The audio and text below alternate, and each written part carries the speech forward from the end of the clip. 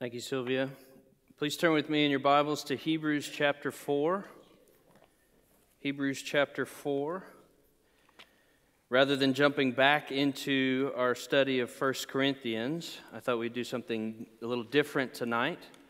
We're at a point in our study of 1 Corinthians that deserves sustained and careful attention, and I didn't want to start preaching a passage in 1 Corinthians 7 this week, and then we take a break next week for the picnic, and then come back to it in 2 weeks. So tonight we're going to be in Hebrews 4, allowing us to have consecutive sermons on 1 Corinthians 7 after our church picnic next week. This past summer, I was given the opportunity to preach to our youth about Christ serving as our great high priest. And this is a theme that I love from Scripture, especially because it ties together biblical and systematic theology. That is, it takes several key themes from the Old Testament and it unites them in a glorious way in the doctrine of Christ and in the doctrine of His atonement.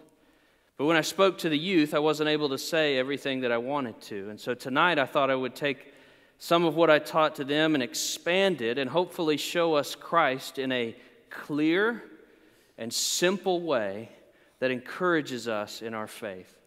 And so we're going to start with just a single verse in Hebrews 4 and use that as the launch pad to run really up and down the canon as we trace out these themes. Hebrews 4 and verse, not 4, let's see. Oh, I'm in the wrong book, I'm sorry. Got busy talking. Hebrews 4, verse 14. Since then, we have a great high priest who has passed through the heavens, Jesus, the Son of God. Let us therefore hold fast to our confession. Let me pray. Father in heaven, because of the faithful work of our high priest, we ask that you would speak, that you would work, that you would use your word to build us up, to make us holy, to make us more like our great high priest, make us faithful like he is. We ask this in Christ's name. Amen. Tonight I have 3 major points. First, we're going to look at the Old Testament priests, and then we're going to look at Jesus, and then we're going to look at ourselves. And so those are the 3 major points: the priest, Christ, and then us. And so before we examine what it means to have Christ as our great high priest, it would serve us to answer a more basic question. What is a priest? And to answer that, we need to go back to the Old Testament. We could go all the way back to the garden, but I think for our purposes tonight, we can go back to Exodus. Following the Passover plague in Egypt, where God killed the firstborn of all the Egyptians, but spared the firstborns of Israel because of the blood on their doorpost, God then claimed for himself the entire tribe of Levi. He chose the Levites for lifelong service to him. He made them to be priests for Israel. And thus God chose for himself who would be his priests, who would serve him and the people in the tabernacle and later the temple, and who would regulate the worship of God's people. But what else does the Old Testament teach us about this priestly office? Well, we see first in Scripture that a priest was anointed. A priest was anointed. You can turn with me to Exodus chapter 40 if you'd like. And it tells us the process by which they set up the tabernacle and got everything ready for operation, including getting the priests ready. The priests, along with all the other parts of the tabernacle, were to be properly anointed with oil, which means they would take some special oil, pour it over the head of the priest being set apart for service. And so you can look at Exodus chapter 40, starting in verse 9. It says, "Then you shall take the anointing oil and anoint the tabernacle and all that is in it, and consecrate it and all of its furniture, so that all of it may become holy. You shall also anoint the altar of the burnt offering and all of its utensils, and consecrate the altar, so that the altar may be most holy. And you shall also anoint the basin and its stand, and consecrate it.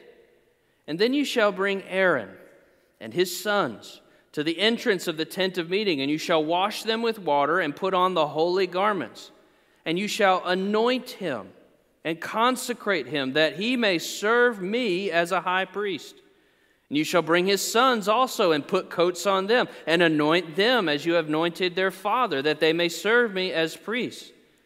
and their anointing shall admit them to a perpetual priesthood throughout the generations. This anointing was a special blessing, and it is associated with all sorts of positive imagery in the Old Testament.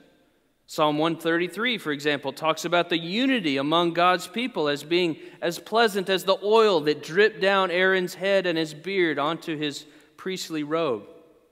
This anointing symbolized the giving of God's Spirit to set someone apart for a particular task or function. Prophets and kings were similarly anointed when they were consecrated for particular roles.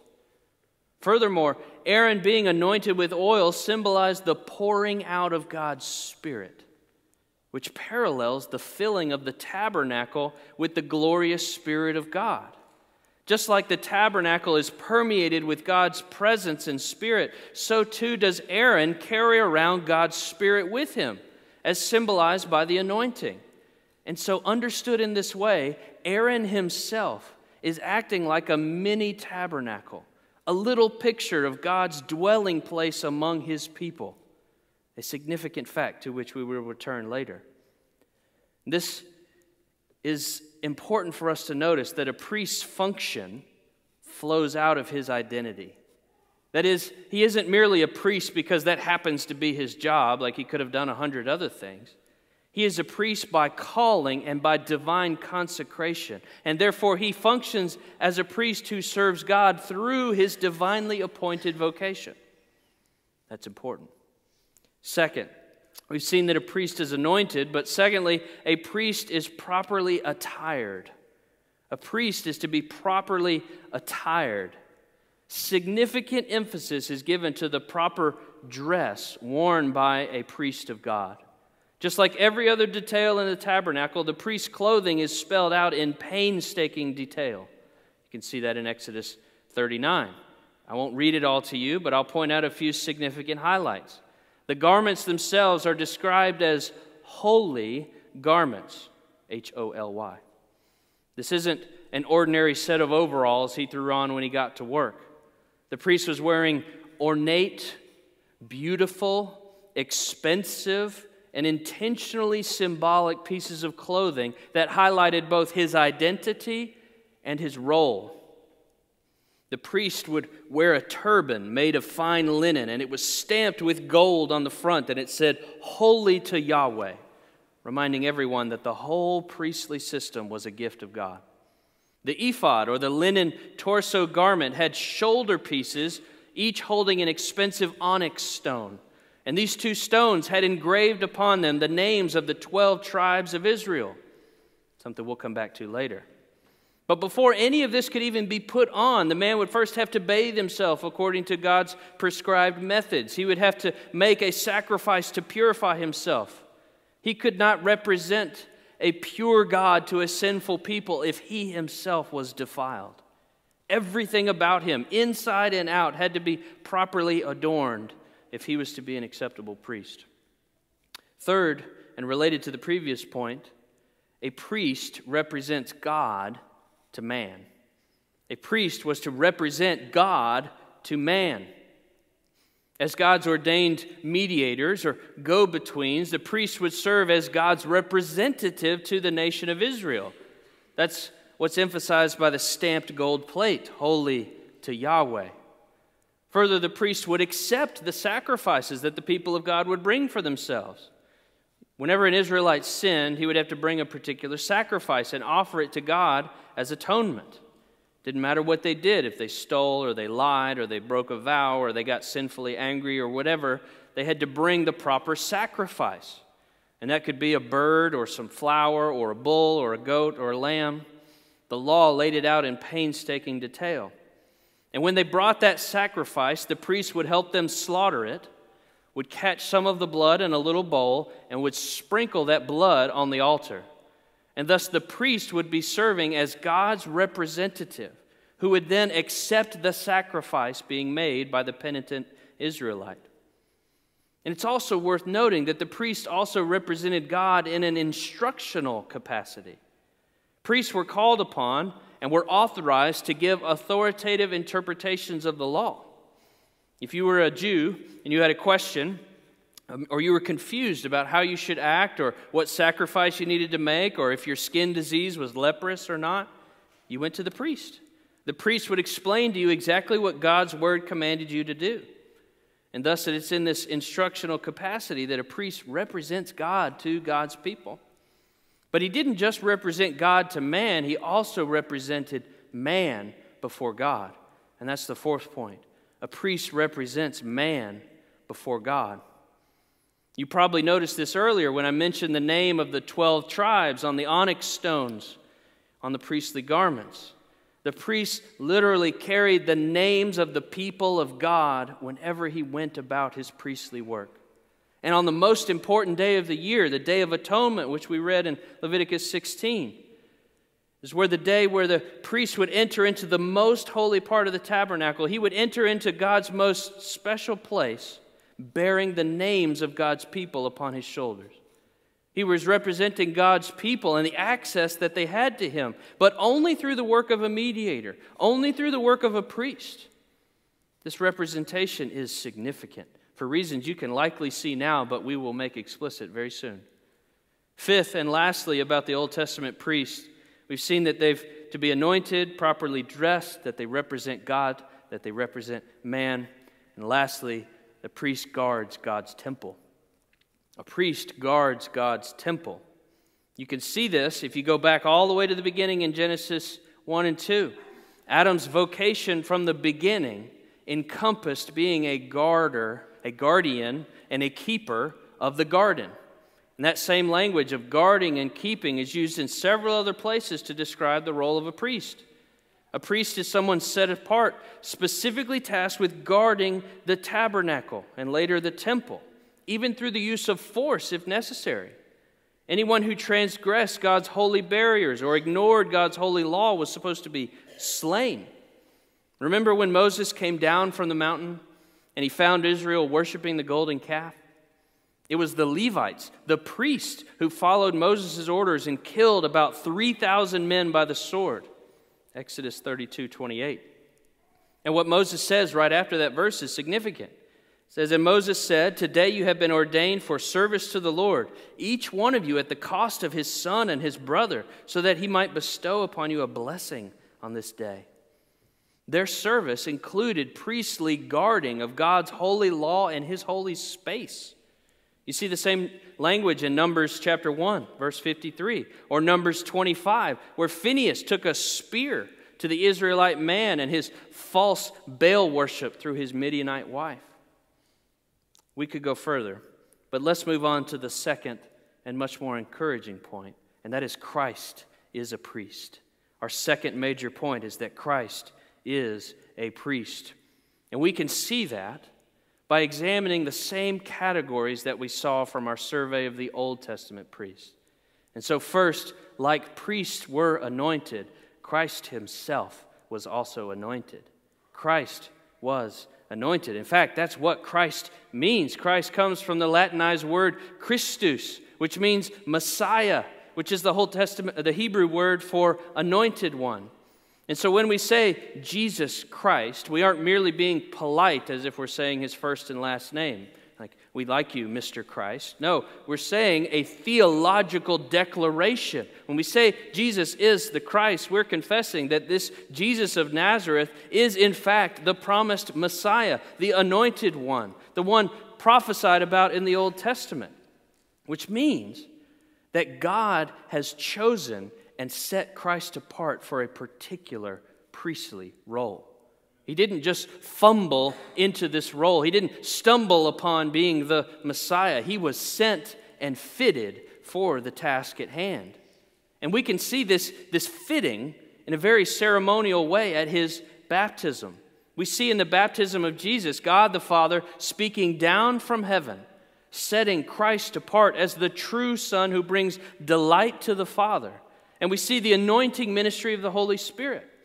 However, unlike the Old Testament priests that just got a little bit of oil to symbolize the Spirit's consecration, Jesus' humanity, his human nature is fully anointed with all of the gifts and the graces necessary for him to complete his priestly mission. In fact, if you step back and think about what's happening in Jesus' baptism, it is quite profound. The eternal Son of God, the Logos, from whom the Holy Spirit processes, along with from the Father, forever takes upon himself the fullness of human nature, which is then anointed with the same Spirit that proceeded from the divine Son. It's remarkable. It's amazing. And it's much too deep for me to keep going in tonight. Maybe another sermon. In summary, Christ is anointed, but not merely with oil, with the fullness of the Holy Spirit himself, consecrating him, setting him apart, and empowering him to fulfill the priestly mission given to him by the Father. Second, like the Old Testament priests, Christ is properly attired. Christ is properly attired. However, unlike Old Testament priests, our priest was not adorned with opulent clothing. He wasn't wearing dazzling attire. That's what the Jews were expecting. They wanted a priest king who would come in a blaze of glory and lead a military insurrection to free God's people. But that's not what God sent. And that's not the kind of priest we needed. God sent to us a priest that was nothing special to look at. He was a lowly priest.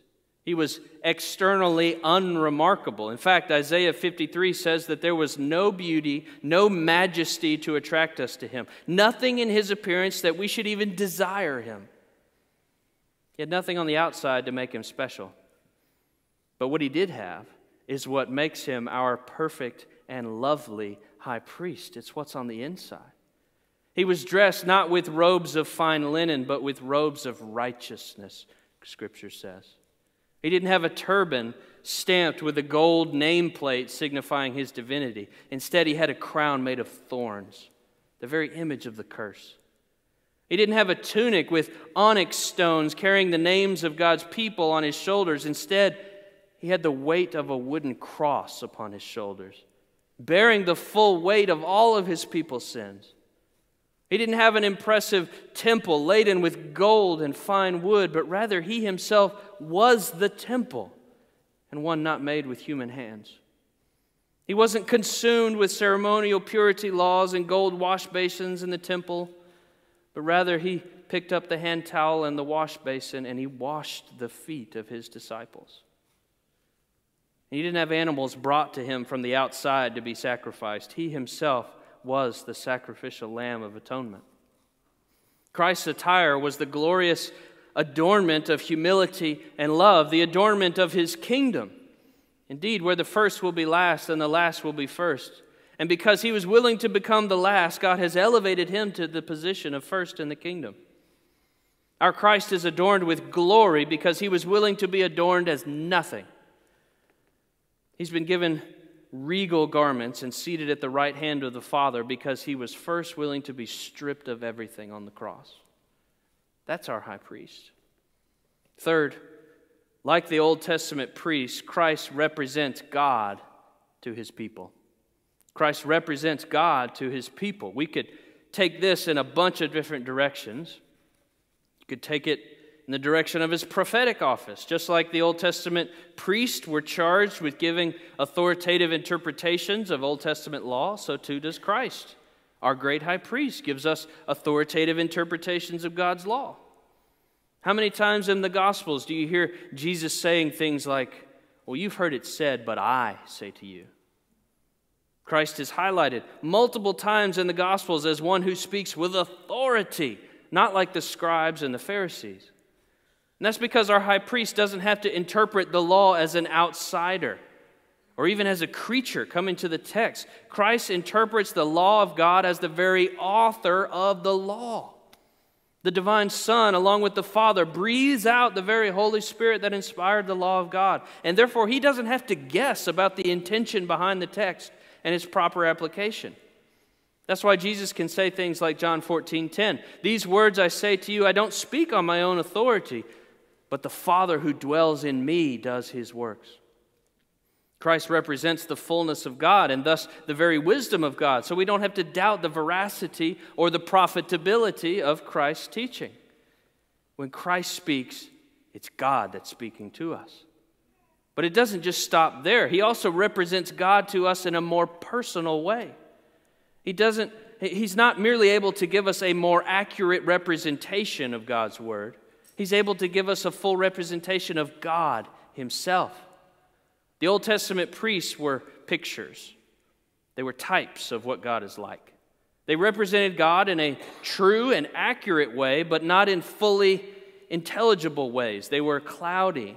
There was murkiness to exactly what they were representing. But with the coming of Christ, we get the fullness of God represented to us in full color. No more shadows. That's why Jesus can say in John 14:9, if you have seen me, you have seen the Father. That's why Paul can say of Jesus in Colossians 1, in Him the fullness of God was pleased to dwell. Nothing of God was lacking from Jesus. There's no part of God that was not revealed to us in the person of Christ. We don't have to wonder if the God that we seek to know is the God that we see in Jesus or the God that we will meet in heaven. He is the exact imprint of His nature, Scripture says. Then we can trust that Jesus is truly and accurately representing God to us. Fourth, just like the Old Testament priests, Christ also represents man before God. Christ represents man before God. As our divinely anointed mediator, Christ acts in our stead before God. Even though we were born in sin, and we sin every day, even though we could never gain access to God because of our corruption, even though we've earned for ourselves a sentence of death, praise be to God that Christ acts as our representative. And this representation is perhaps what we most often think about when we consider Christ as the great high priest. Let's think about some of the different ways in which Christ represents us. And these are really sweet, so I hope you're paying attention. Most simply, He acts as our substitute. He dies in our place.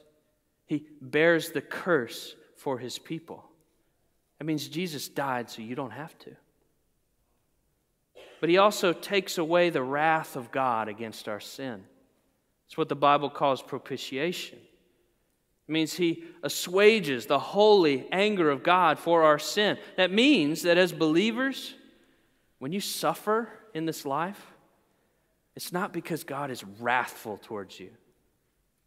The wrath has been appeased by another. Any suffering that we face in this life is from the loving, tender, caring hands of our Savior and is working for our good. He is our propitiation. But He also represents us to God in our cleansing. That is, He bears our defilement, our filthiness, and He instead gives us purity. It's as if we were Israelites going to the temple again, and we've muddied ourselves.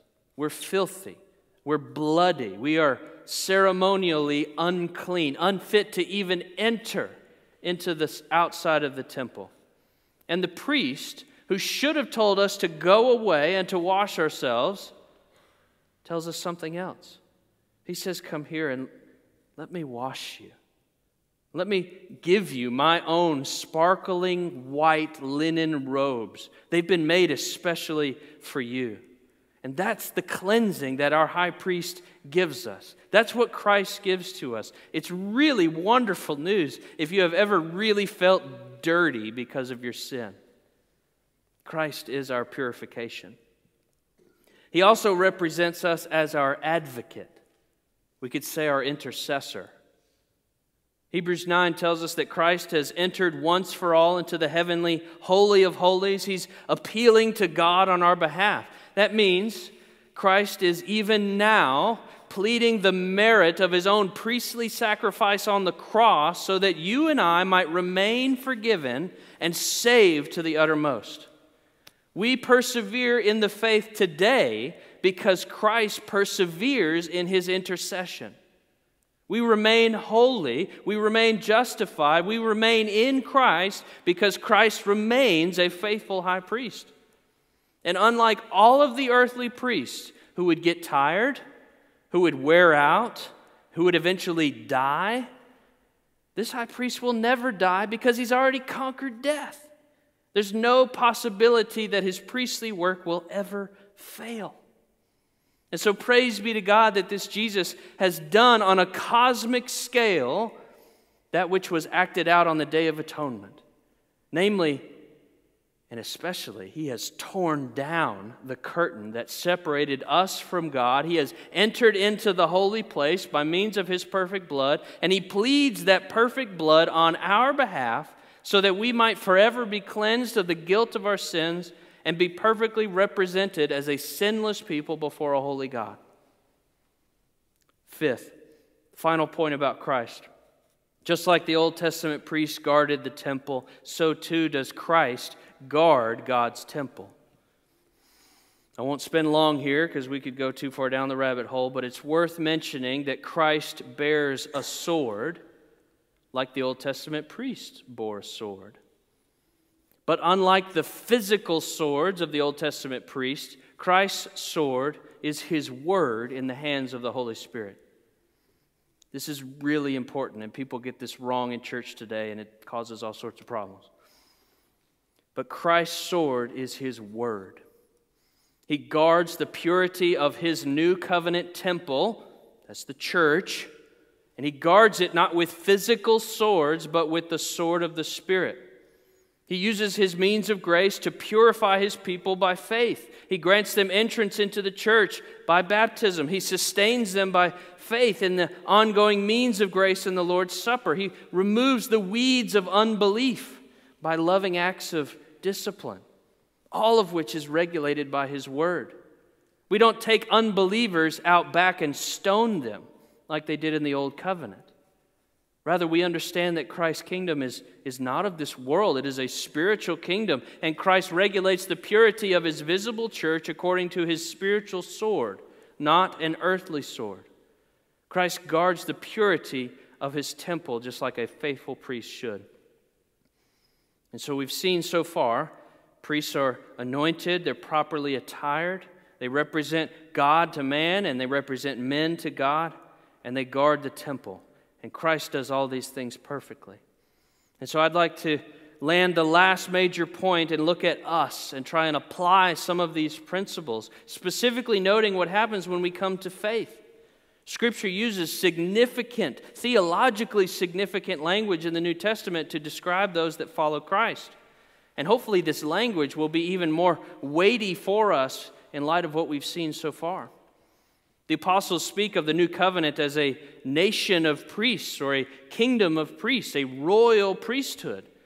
And hopefully that language is triggering some of these thoughts in mind.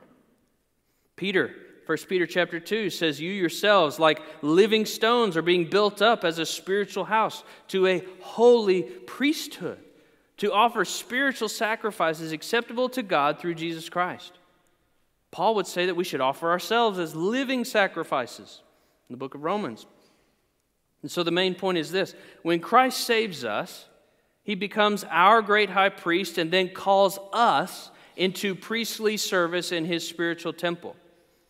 And so let's break that priestly service down in the same categories we've used so far. So first, like Old Testament priests, believers are anointed. Believers are anointed. We are consecrated. We are set apart for our new calling. We outwardly are anointed in the waters of baptism, but that's even preceded by an inward anointing. Scripture says it's the washing of regeneration and the renewal of the Holy Spirit, Titus chapter 3. The Spirit is given to us as a seal of our salvation and indwells every believer. He works to illumine the pages of Scripture, help us to grow in holiness, guides us in the path of righteousness, seals us for the day of redemption. This is all part of our divine consecration, our new calling. Second, like Old Testament priests, believers are properly attired. We are properly attired, but our adornment is not in gaudy gold or precious stones. In fact, the New Testament explicitly warns against being led astray by such things. Instead, we're called to be dressed like Christ, to be adorned with an inner beauty, an imperishable beauty of pure and holy lives. Our robes are not of linen, but of righteousness and of holiness. And significantly for us, the New Testament speaks of our righteousness, of our robes of holiness in two different ways. We have first been made holy when we come to faith in Christ. That is a definitive, final action. We are united to Christ. We have been robed in His righteousness. We've been transferred from the kingdom of darkness into the kingdom of light. You once were blind, but now you see. You once were dead, now you've been born again. But the New Testament also speaks of our holiness in terms of an ongoing process. We are made holy in Christ, and we are called to be holy, to grow in holiness. We have been born again, and we're called to mature in this new life. And both of these things are crucial if we're to be faithful priests. If we forget that we are made holy in Christ, that we have definitively been robed in Christ's righteousness, then we will be tempted to look at our robes of unrighteousness and judge our own progress in the Christian life and be tempted towards despair because we see that we're not holy. We know we should be. Or we'll be tempted to pride, to think, yeah, I'm doing great. I'm nailing it. This holiness thing is a piece of cake. But if I forget the second aspect of my holiness, if all I do is just remind myself all the time that, oh, Jesus is my holiness, whatever, it doesn't matter whatever else happens. Jesus has made me holy. Then we'll mess up on the other side of the road. We'll be tempted to coast in the Christian life, to let off the accelerator, to think that, well, I've come to Christ, that's all I need to do. Instead, we need to remember that Christ has adorned us with righteous priestly robes, and I need to strive for holiness. We have been anointed, and we need to act like it. Third, just like priests, believers represent God to man. We represent God to man, and this is a helpful reality for us to remember. We have been saved, but we should not merely sit contented in our new relationship with God. We have been commissioned. We have been brought into a divine vocation to speak to others about Christ. That's what the Great Commission is in Matthew 28. The apostles in the church were commissioned to go out into all the world and tell people about Jesus. Have you ever viewed that text in a priestly way? Every unbeliever that we meet is a potential future priest. He just needs the anointing of the Holy Spirit, and they too could come serve alongside us in the spiritual temple of God. And related to this evangelistic effort, we can also see that believers represent, or can represent, man before God. Believers can represent man before God. Because we know that God has to work in the hearts of anyone before they would believe, we ought to be humbly pleading with God on behalf of the lost people around us. We should be like our great high priest who intercedes for us, and we too should be interceding for others in a priestly way, praying that God would open their eyes, praying that we'd have opportunity to speak with them of spiritual things, praying that we'd have the awareness and the boldness to take advantage of those opportunities when they arise, praying for more workers in this evangelistic priesthood, because there's so many that need to hear the truth of God. Lastly, like the Old Testament priests and like Christ, believers are to guard God's temple. Believers are to serve in a priestly way by guarding God's temple. And we can do this. We can guard the new covenant temple by first praying. We should regularly and fervently pray for the purity of our church. We should pray that we would be set apart from the world, that we would not be tempted to fall down for the muck of this world's filth. But not only pray, we need to work. We need to actively work to protect the purity of our church. And we can do this by soberly maintaining our own purity. We need to be on guard against any sin that bubbles up within us and cut it off early. But we can also help others guard their purity by encouraging them with the Word of God, loving them well. And such is a wonderfully priestly role of New Covenant fellowship, where we speak God's word of purification to one another. Thirdly and lastly, we engage in our priestly guarding of our temple when we obey the Bible's commands to maintain the purity of the congregation. We've seen in our study of 1 Corinthians that a little leaven leavens the whole lump. And Paul is encouraging the Corinthians to cast out the unrepentant sinner before he infects the rest of the congregation. Churches are called to be priestly and work for guarding the temple by casting out anyone who remains in unrepentant sin. Thus, we've seen that just like the Old Testament priests and like Christ, we are called to priestly service as well. Now, I've said a lot tonight, but I want to close with this. We all need help and forgiveness. Each of us falls short of God's standard. None of us are perfectly faithful in our priestly service. We are impure in our motives. We are lazy in our duties, selfish in our desires. But we're not left without hope because we serve under the perfect ministry of another priest, a great and perfect high priest. And because of his priestly work, all of our feeble works are acceptable, yea, even delightful to our Heavenly Father. I hope that if you have not yet come to Christ by faith, that you will consider the priestly work of Christ that has been explained tonight. See that his work is sufficient to save, and especially see his heart of love that compels him to serve in such a costly office. He stands ready, willing to receive and to forgive and to wash. This is our great high priest. Because if you do not, he will return and he will guard his cosmic temple. He will cast out unbelievers by the power of the sword, and he will purify the new heavens and the new earth by casting all unbelievers into hell forever. Don't let that be your fate. Trust in him, and you too can have his forgiveness and his robes of righteousness wrapped around you forever. Now, before we depart tonight, we get to partake of the new covenant's priestly meal, the Lord's Supper. All who have been anointed through baptism into Christ's priestly service are welcome to join us at the table. If you're marked by the fruit of priestly service seen in Acts chapter 2, that's devoting yourself to the apostles' teaching and to fellowship and to the breaking of bread and to prayer, then we invite you to join us. Come, be refreshed by our great high priest's meal of fellowship with you. But if you have not yet come to faith, or if you're out of fellowship with Christ's bride, then let the plates pass. Be reconciled to Christ, and then join us at the table. I will pray, and then our table servants will come. Father in heaven, we ask that you would consecrate these elements, that you would set them apart for a spiritual service, that you would nourish us all by faith tonight. Help us to see our great high priest and to cherish his work on our behalf, to know that his blood is the blood by which we have been made clean, and his body being broken is the reason that we have access to you. We ask this in Christ's name. Amen. Table servants, please come.